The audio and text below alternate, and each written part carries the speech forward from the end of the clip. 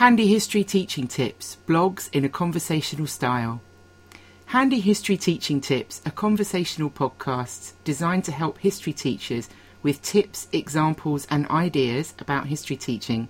Sally Thorne, that's me, is a head of department and senior examiner. Helen Snelson was a head of department and now trains history teachers. Between us, we have more years classroom history teaching experience than we are going to admit here. Both of us regularly write resources and present at conferences. We are proudly history specific and practical in our approach. Our hope is that this podcast will become something of a problem page for history teachers. Think of Helen and I as your agony aunts. If you're wrestling with something particularly tricky and need some help, drop us an email at handyhistoryteachingtips@gmail.com or tweet us. I'm at Mrs. Thorne and Helen is at SnelsonH, and we will see what we can cook up between us. This conversation is part of the series All Things Saucy, top tips to help students use sources as evidence. Hello. Happy New Year. Hi, Sally. I hope everybody is well and Christmas has been good. We've got ourselves back together and done and dusted in 2020. And this podcast is about top tips for supporting students to link source content to knowledge. Yep. And this is kind of a tricky job here, encouraging students to draw on their hopefully detailed historical knowledge when they start analysing a source. It can be really easy, I think, for students to approach source work in a formal exam setting as something they can do without revision or through little formulae that they just, here's an acronym, I'm just going to use this, I don't really need to do any learning. And I've seen a lot of really complex acronyms scribbled in exam paper margins that make me go cross-eyed and shared on social media. But I've never found one that's effective enough to make me really want to use it. About you? Yeah, it's really interesting you say that, because I have given up a one-size-fits-all writing structure. I just don't think is going to help students show that they can link source content to knowledge. I think we probably better explain that a bit though, because actually I think we're being a bit counterculture there. But for example, last year I sat in the back of a class as an excellent trainee student tried to apply the department's PEE paragraph exemplar to the writing of answers to an exam source question from a particular board. And after the lesson finished, I didn't need to say anything as he just deconstructed it brilliantly, why it just wasn't helping the students at all. Because the rubric was asking for point, evidence, example, and what was actually needed by the question was a really big point focused on the question, arrived at via two, that is doing the job twice, two lots of observation, inference, context. Definitely a first tip would be to give students structuring examples that accurately reflect the historical thinking that they need to do, and not just something that appears simple but actually is going to make life trickier in the end, or is just being even worse, adopted from the English department. English is not the same discipline as history. No, really not. I think that they tend to draw on that because they're confident or more confident doing that. And I guess it's easier than trying to remember it. But as I keep saying to students, this is, when you're practicing for a GCSE, this is a history GCSE. You need to show some history off. So you need to bring that history, your knowledge into it. And I think a simple way to embed this habit of thought is to pop a source in the middle of a page and take time to really look at it, and then ask students to highlight 3 things that they can see. And from each of those things, you want to draw a line, and at the end of the line comes the inference. So you might highlight or circle a smoky chimney, and the inference at the end of the line is air pollution. And then you draw another line, and at the end of that line comes knowledge. So, for example, coal-powered machines did produce lots of air pollution, leading to many lung diseases in industrial towns. So, of course, students don't do that without lots of modelling to start off with. So, if you've got that visualiser, now's the time to get it out. But here's my tip. It should really become a habit across Key Stage 3 to apply knowledge to what they see. And it really needs to be made explicit. I'm like banging the table here. So being aware that smoke causes pollution is applying prior knowledge. and you need to make it clear to them that you've drawn on some knowledge there that you had to make an inference about something in the picture. And actually, I always do something really generic here. I'm sorry, I always use a really generic picture of an owl. It's a picture of an owl that was caught flying towards a motorway camera. Basically, it's a fabulous picture. I just wanted to use this amazing owl picture in my lesson anyway. So it's daytime in the picture, and I asked the students if they think this picture is a good one for finding out about owl behaviours. And somebody points out quite quickly that it is daytime and that owls are nocturnal, which is usually a fact that some of the class know, but some of them don't. I really like that. So actually, you're simply getting across that idea to students, but I didn't know that, so how could I know?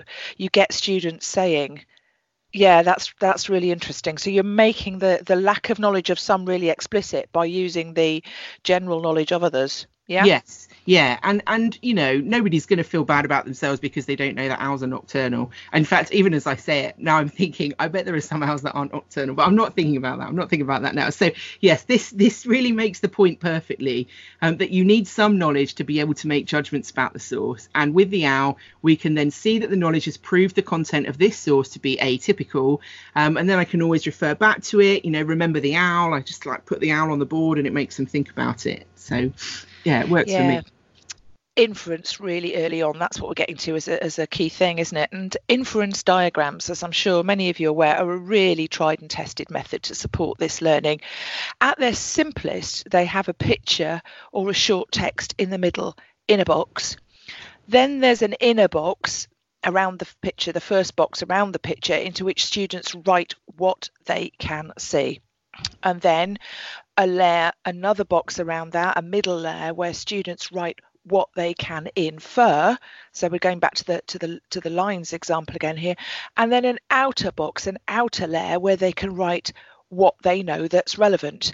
And it's a really good way to keep separating out that process, as Sal was just saying to us, that process of observation. It really shouldn't be rushed, the process of observation, then the process of inference, and then the contextualization. And I think those getting those three steps ingrained. Do you agree, Sal? Yeah, absolutely. I think those inference diagrams can be really powerful. And I think you should always use a source as evidence for a purpose, and always be looking and inferring and connecting for a reason. And don't just use exam question stems, because it gets really dull. It can kill the intrigue.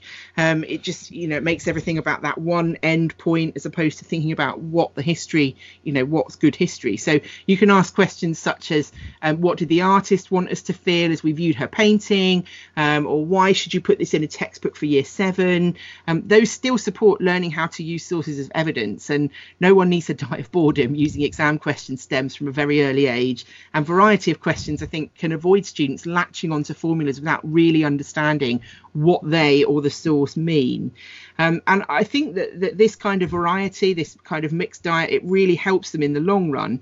So students at GCSE always seem really quick to dismiss a source as not useful. They make generic judgments that I've come to assume that they learn in English about language, or focusing on simplistic statements about the provenance.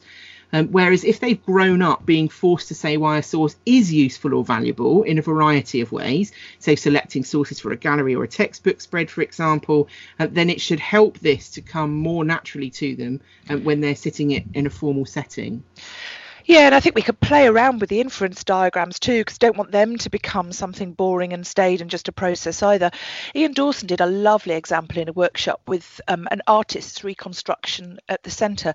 And the first layer was then, what can you see? And the next layer was, I loved this, what did the archaeologist show the artist?